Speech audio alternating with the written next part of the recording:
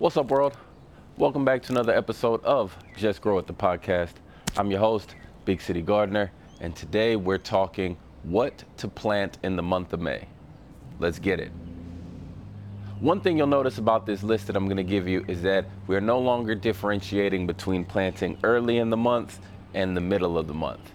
And that's simply because it's just entirely too hot outside now in the month of May. So all of the recommendations I will give you are things that you can plant throughout the entire month of May. Just in case you haven't listened to the past episodes, let me give you a quick breakdown on what we're doing here.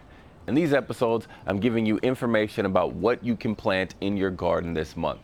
Now, these recommendations happen to be from my zone, which is zone 9B down here in Houston.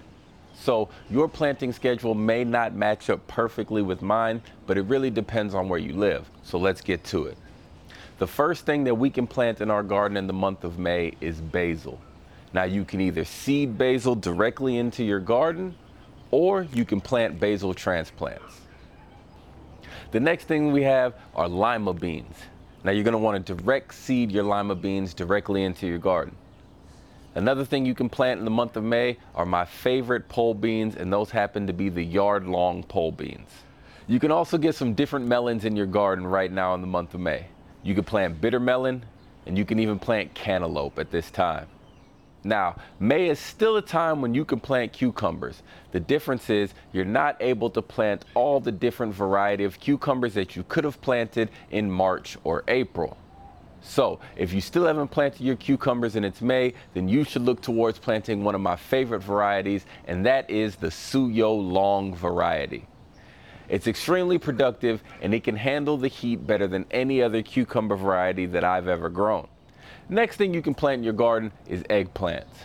I don't know about you, but I'm a big fan of eggplants as long as it is the right variety.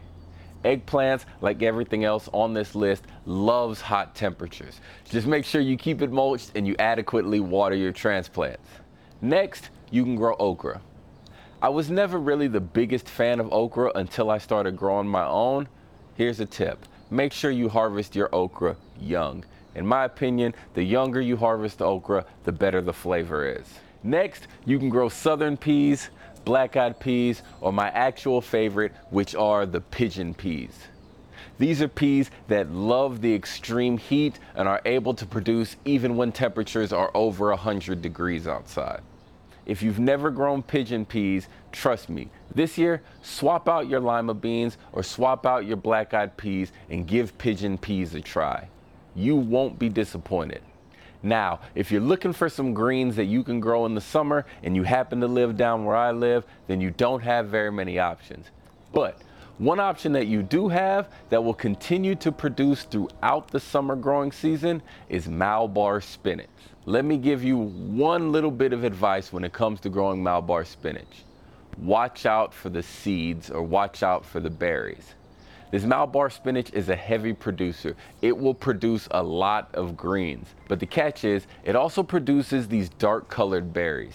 Now, if you let those dark colored berries fall into the soil, they will just continue to grow, and you'll be fighting Malabar spinach from now until the end of time. So, just make sure you stay on top of harvesting your Malabar spinach. Next, we have pumpkin seeds. So if you're still out there planting corn and you're looking for something to grow as a ground cover, then don't be afraid to throw some pumpkins into your Three Sisters patch. Also, we have one of my favorite flowers, and that is the sunflower. Just like the name says, sunflowers love the sun and they love the intense heat. Just make sure you keep them mulched and you provide adequate water. If you're looking for a cool variety to grow that you've never grown, then you can look for something called the teddy bear variety. And finally, we have sweet potato slips. Sweet potato slips require at least 90 days of extremely hot temperatures. So if you're looking for something that you can plant in your garden and use it as a ground cover, or something that you can plant in your garden and almost use it like a cover crop, then look no further than sweet potato slips. If you don't know how to start sweet potato slips, then you should check out the video that I have on YouTube. Now, those were the best things to plant during the month of May. Here's 4 other things that you may still be able to plant depending on where you live.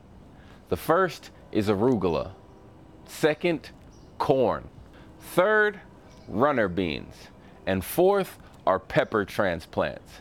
If you had some pepper plants that you put in your garden earlier in the season and they just don't seem to be growing and producing like you wanted, then don't be afraid to add more peppers into your garden. As a matter of fact, I'm about to throw a couple more Scotch bonnets and habaneros in my garden this week. That's it for this short episode of Just Grow It the podcast. But you know I can't let you go without asking one thing of you. I have a goal of turning Just Grow It the podcast into a top 10 gardening podcast, and I can only do that with your help. So leave me a 5-star rating, leave me a review, share this episode with as many people as you possibly can. I would really appreciate it. Now, go grab your garden diagram that shows exactly what you're gonna plant where. Figure out what you're gonna add to those missing spots in your garden. Get outside, get your hands in the dirt, and just grow it. Peace.